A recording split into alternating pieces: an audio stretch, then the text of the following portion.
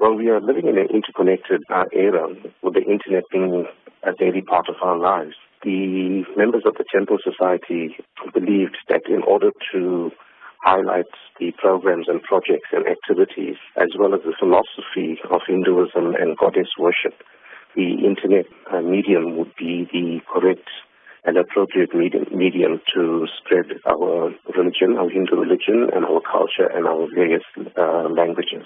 Tell us how you went about creating and designing the website for the Sri Mariamman Temple. We've utilized professional web designers to design the website, and I have been instrumental in compiling and undertaking extensive research with regards to the history of this very old temple. It's one of the oldest temples in the country, approximately 125 years old. So a lot of research has been done with regards to the history, as well as the philosophy of goddess worship, the Divine Mother worship, which is a very ancient tradition within our Hindu religion. Those were the factors that prompted us to undertake the research so that we can disseminate the research as well as the philosophy of Hinduism to the general public, nationally and internationally. Tell us about the layout of the website and what sort of information can people find on it.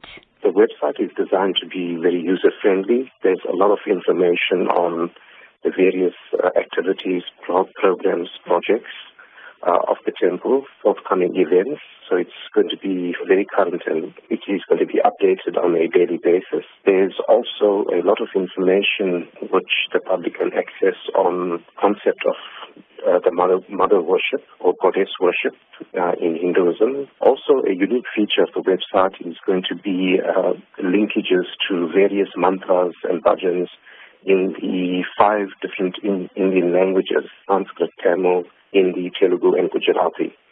So we're covering the entire spectrum of the Hindu community, irrespective of the linguistic